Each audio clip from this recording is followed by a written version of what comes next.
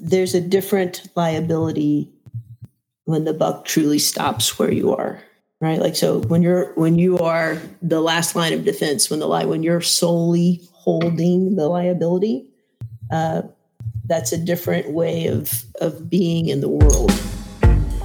Welcome to ProTradeCraft's Career Toolbox. I'm Fernando Pajes, and I'm here to help you turn your day job into a career. Today, we have a treat. We have a very interesting guest with a most interesting career path. I know you're going to draw inspiration from her journey. It involves both climbing the career ladder and blending this professional ascent with her life's mission as a humanitarian, giving back to society and to our industry. Dee Bailey is a highly respected woman in the remodeling industry who has held a hammer and run the company. All the while, she's been finding ways to help others, women and men, to grow in their construction careers and to gain the life skills needed to succeed in any industry. I like this interview particularly because it clearly illustrates that there are many paths in the trades, as many paths as there are in life.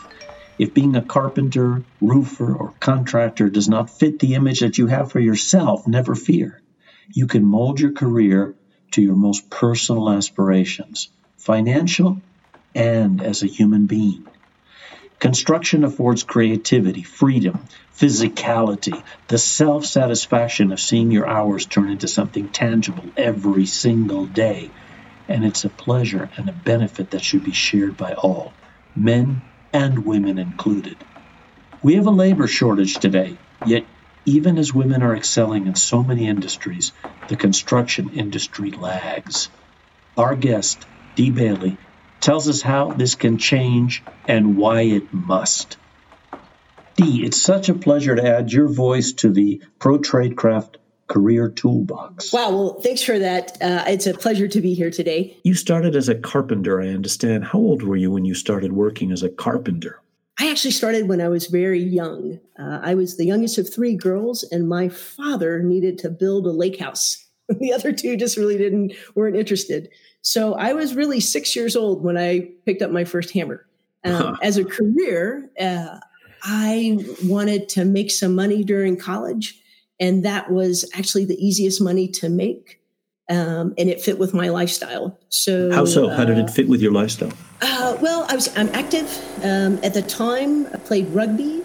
So carpentry worked really well in that, I think there's a lot of reasons that other people go into carpentry. You get to use your hands. You don't have to dress up. You get to be active. You get to use your body. And I think it's a lot of the same things, what appeals to people about being in the trades to begin with. Now, perhaps just because I'm showing my male brain at work here, but I'm assuming you were a Finnish carpenter. Oh, absolutely not. Framing as well as finish. And, that's definitely one of the things about remodeling is you have to know a little bit about a lot of things, but you don't have really the luxury of saying you're going to be a framer and you're going to be a finish person. Were there other women in the crew? I had a very unique and fortunate experience that I had two female bosses when I was young. One was a painter. She owned a painting company, and she gave me kind of my first toe in for a real job into the construction industry. And she had hired two other women painters. And then my next big break is when I joined Harrell Remodeling. And the owner of that company, Iris Harrell, definitely was open to hiring women and, in fact, really wanted to have women on her crews. So I had a very unique toe into the industry for sure. Now, you eventually became president of Harrell Remodeling. Yeah. Well, it was an exciting time for the company. Back in the early 90s, we had a winning formula. We were in Silicon Valley, and we were poised for growth. Now, you said that she had certain core values. That's what was helping Harrell Remodeling to grow. What were those values, and how were they different than other companies? Yeah, she definitely wanted this to be a full-service company, the emphasis on service. Our tagline, I'm not sure when we actually came up with this, but our tagline is now, we want to be your contractor for life. And so that means a relationship. That means really understanding what's important. Usually there's two owners of a home. So it's important to know what's important to both owners. The husband and the wife was typically the way that was set up. Mm-hmm. And I think a lot of contractors who are male tend to only engage with the male of the couple. And in fact, and especially back in the 90s, and more women were home. They were actually managing the job. They were on the day-to-day. It was so necessary to figure out how to speak to the person who's actually in front of you. Mm-hmm. And it's not always a woman, but certainly the majority of the time back then. And I think that's how that plays in to how her unique experience crafted and molded this company in that way. Also, just her personally, she takes great pride in her professionalism, in her integrity. She likes to have fun. She so believes in teamwork. Now, we were chatting a little bit before I pressed record, and we actually began this interview formally. And you're very personable, and I'm wondering, you referred to the ability to engage, who's in front of you. In other words, that aspect that has to do with building relationships and initiating them. Knowing how to talk with people. How important do you consider that, and how important is that in terms of the business? How important is that to be able to really engage people and build relationships?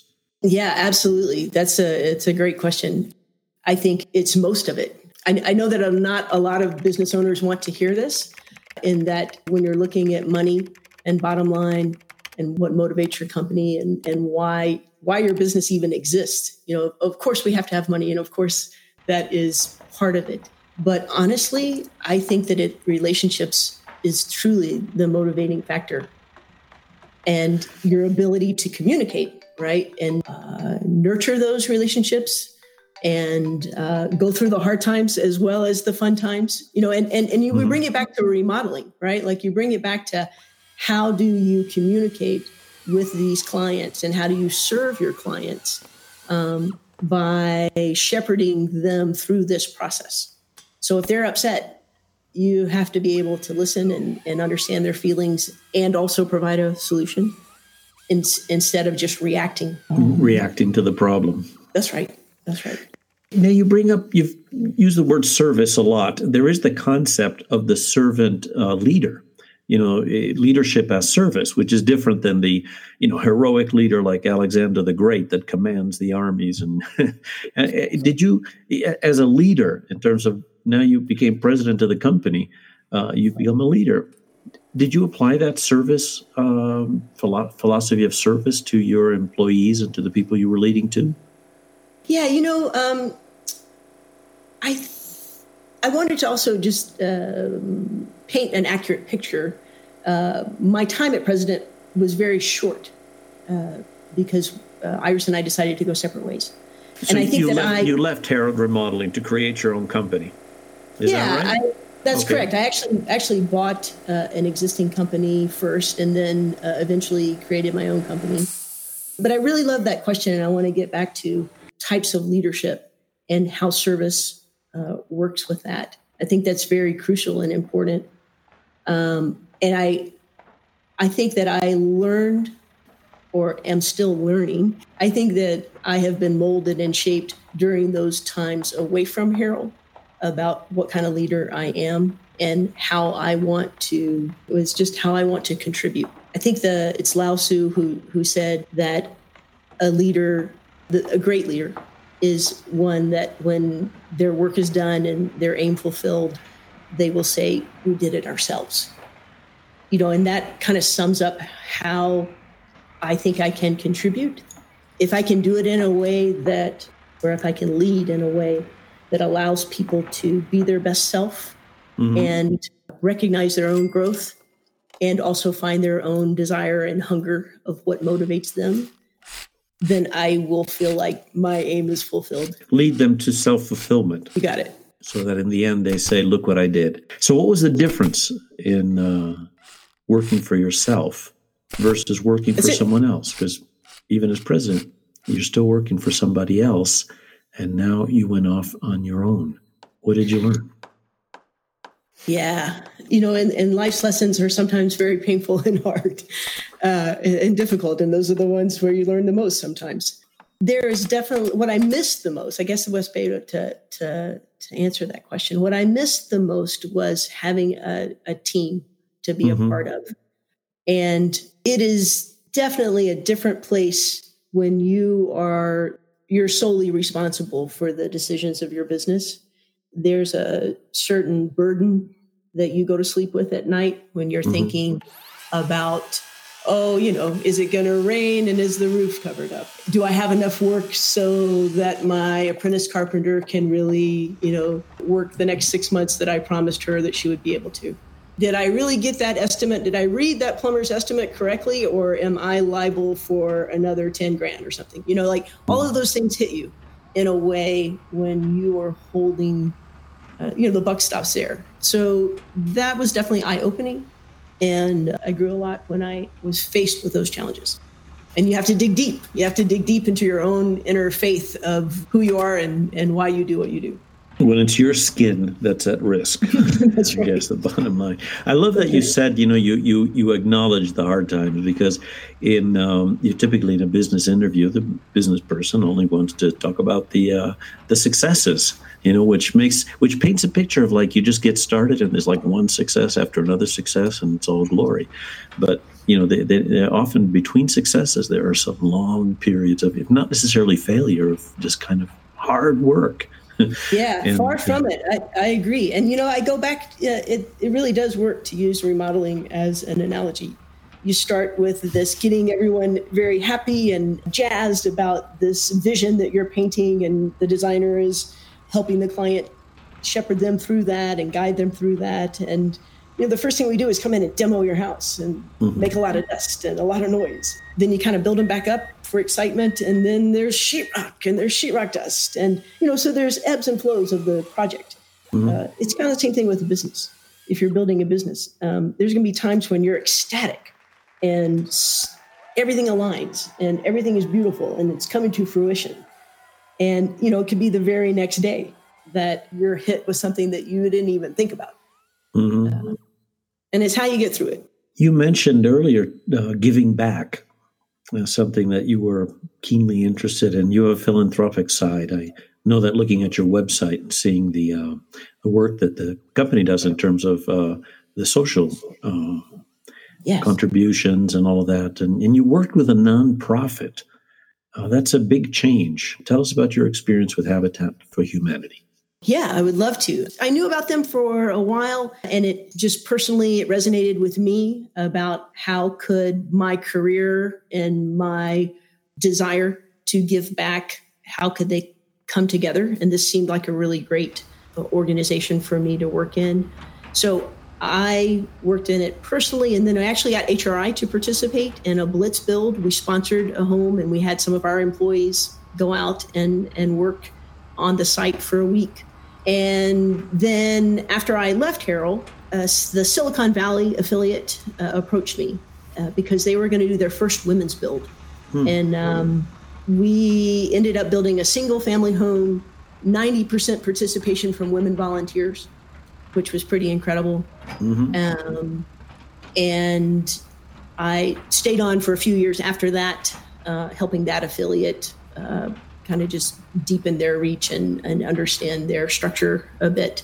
So it was a very good experience for me, for sure. I'm curious, from that first women's build in Silicon Valley, did any of those women that volunteered then take off in the trade? I don't know, but I hope so.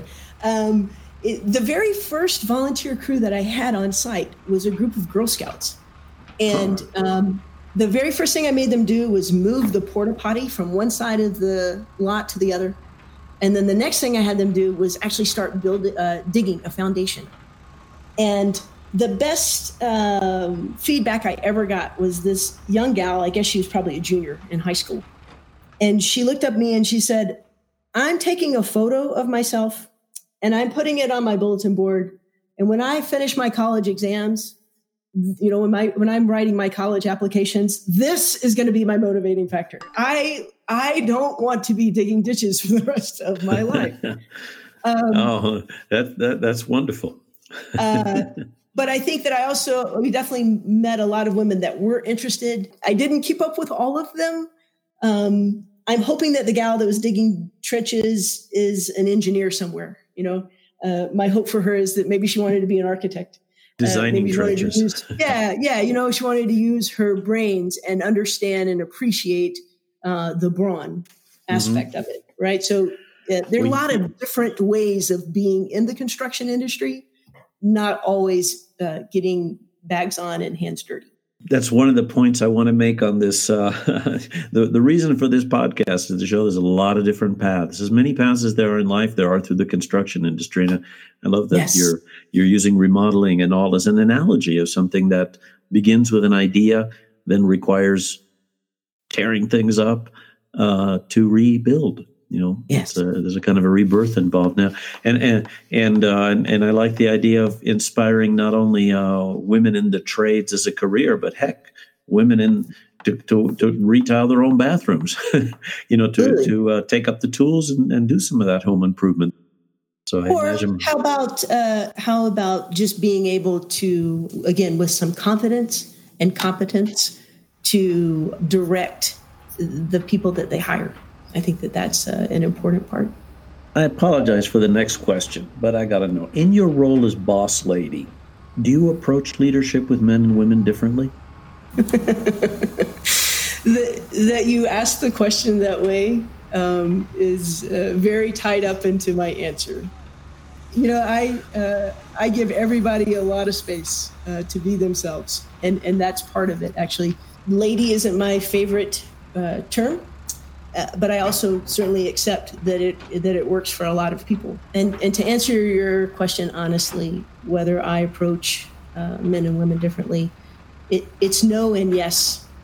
My best approach is to see each person as a human adult, especially someone who I am leading or someone who has they're my employee. I want to see them as someone who needs something from me. And I want to see them as a person who can contribute their talents. And that's that's ideal. That's the best way, is to just see them as a human. Ideally, I'll respond in the way that's most effective to what they can hear from me. And that's based on how they see me, right? So if they see me, now I'm kind of an old lady. If you want to say boss lady, I'm the old lady. I'm in my mid-50s. So there's an age component to that. My biological sex, they see me as a female. They're going to come to me with their own expectation of what that means, right? And how I approach them with the choice of words that I use. The onus is on me to read them and to work with them effectively. So if a woman approaches me, again, your question is, do I approach leadership with men and women differently? Ideally, I don't want to. And yes, practically, I have to, because they're bringing their own unique experience, and I'm responding to that. You're back at Harold now, right? Yes. You were away for how many years? 17. 17 years. And when did you come back? I understand it was recently. It's been about a year and a half. You've been back about a year and a half. You're not the president, though. Nope. How have things changed at the company? The main change is that we are now a 100% employee-owned company. When Iris Harrell, the founder, decided that she needed to make some arrangements for when she retired and when she moved on, we started way back when investigating the option of an employee stock ownership plan. And for people that don't, it's not very common, and most people don't know what that means. It's a benefit plan that gives workers ownership interest in the company. And it also gives the selling shareholder and participants, they both receive tax benefits. So it makes it a qualified plan.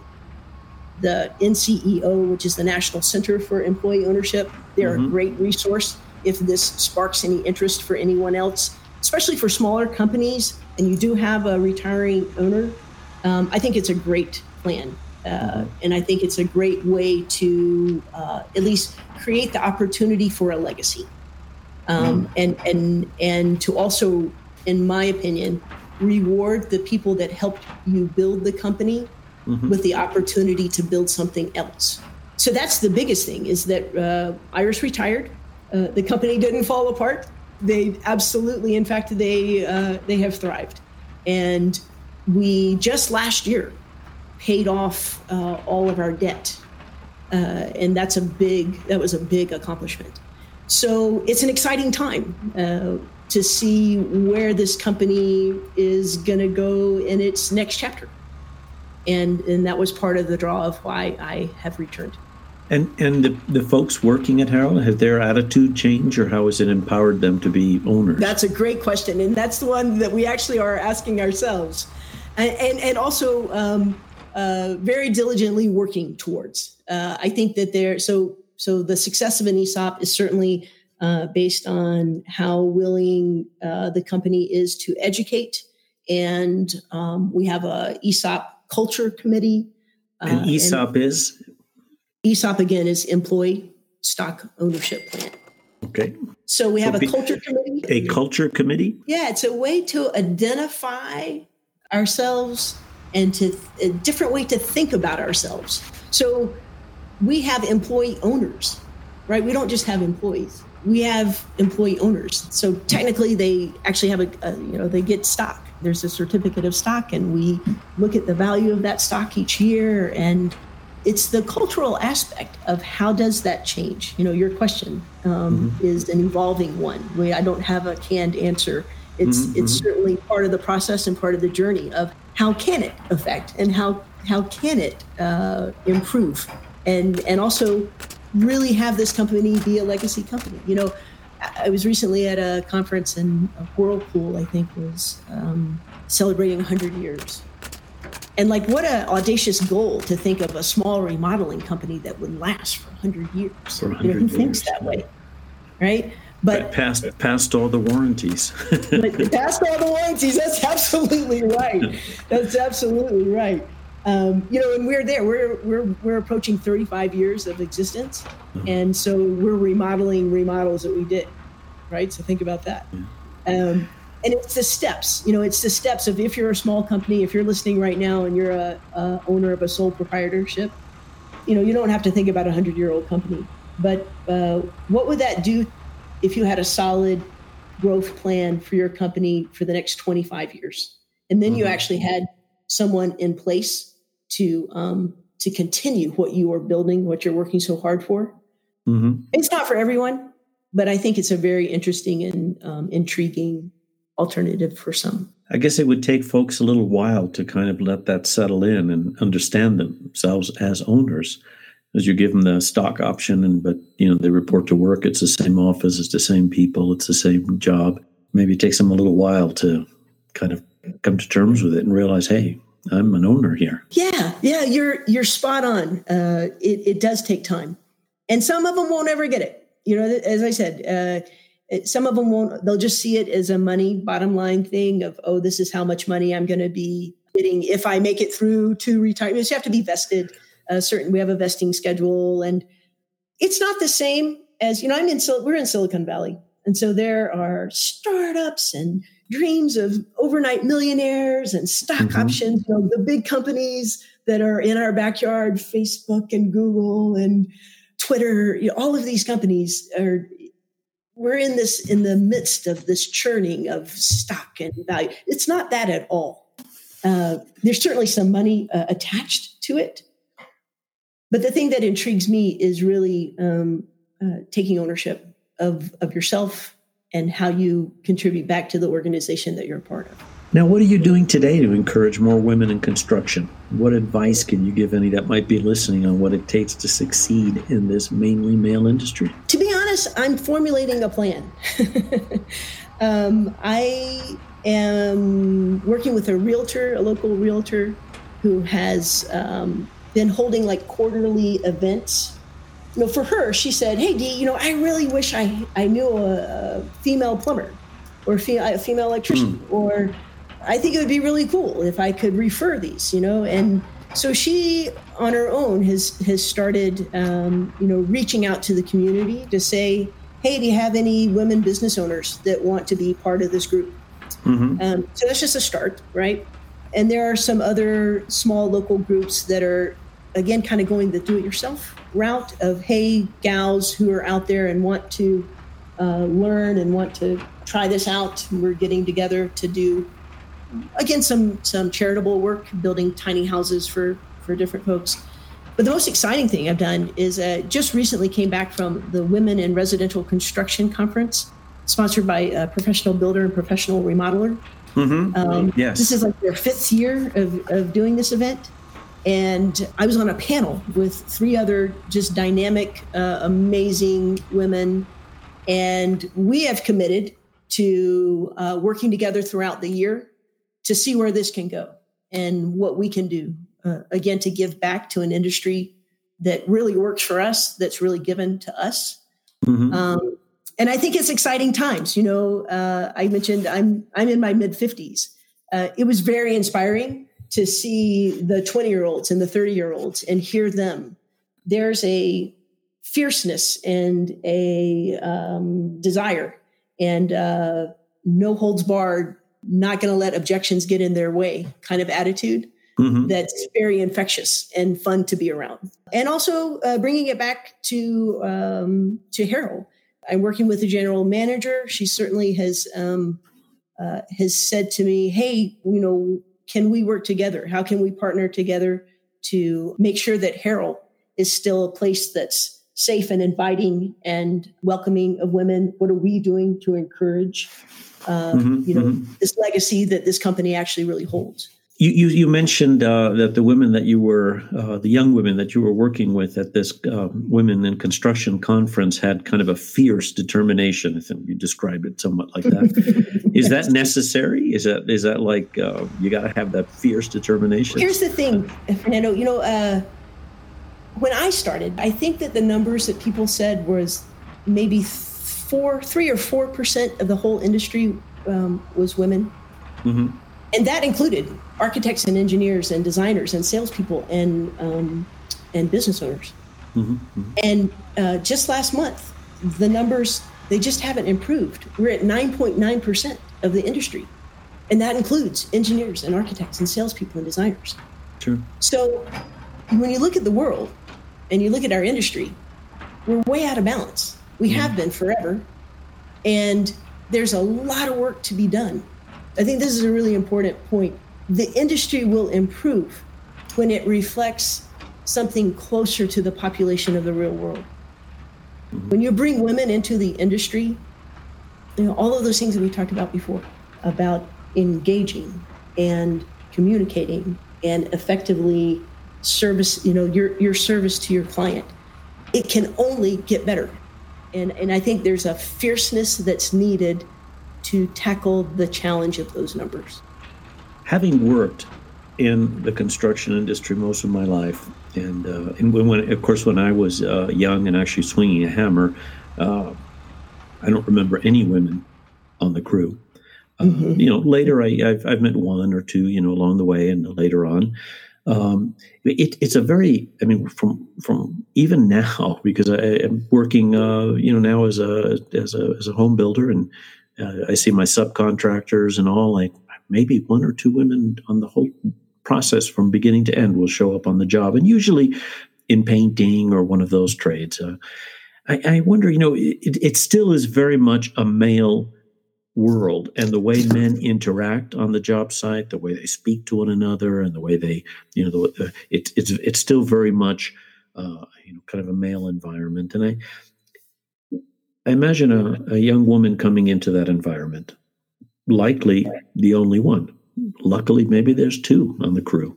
What advice do you give, not the women, but the males in the industry, on how to work with those new women in the crew? Right.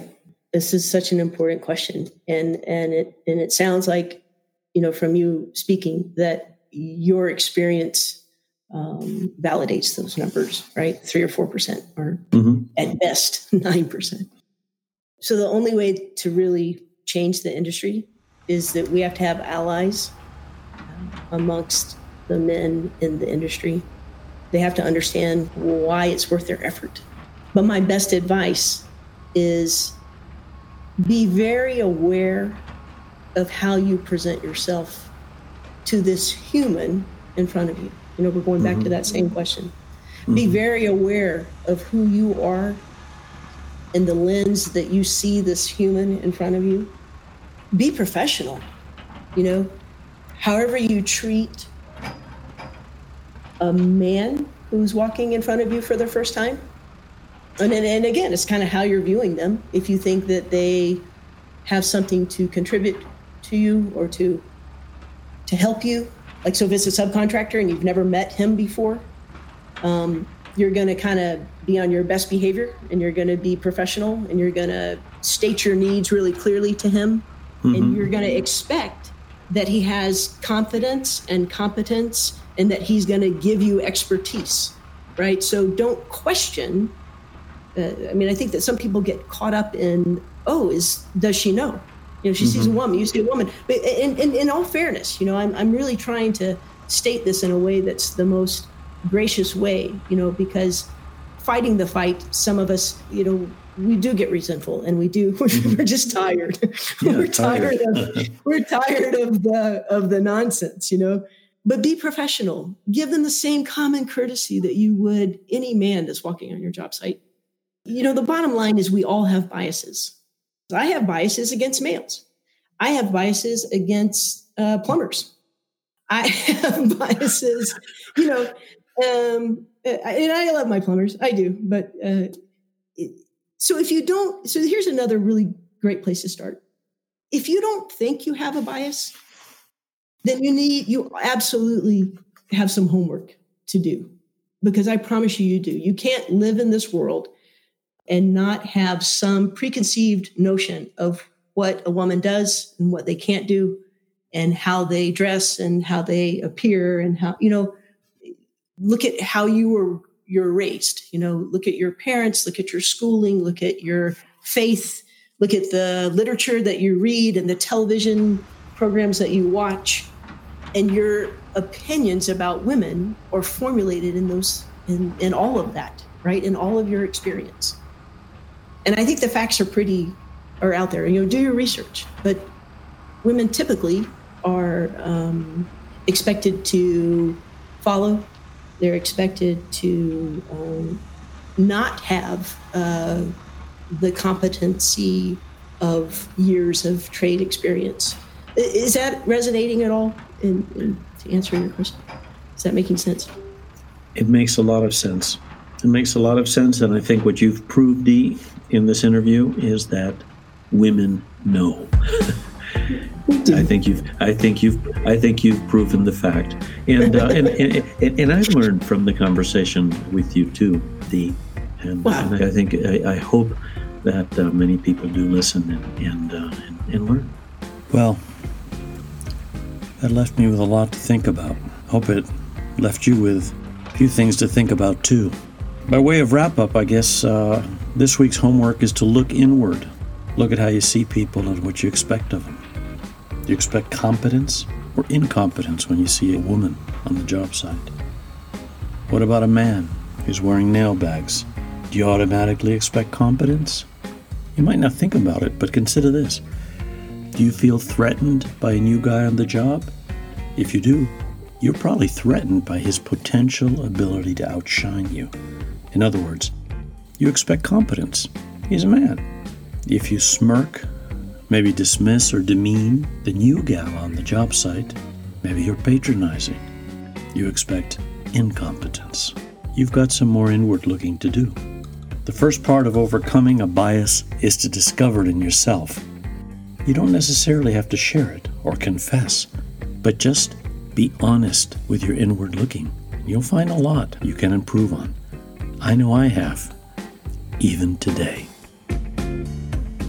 Career Toolbox is a production of SGC Horizon Media Network.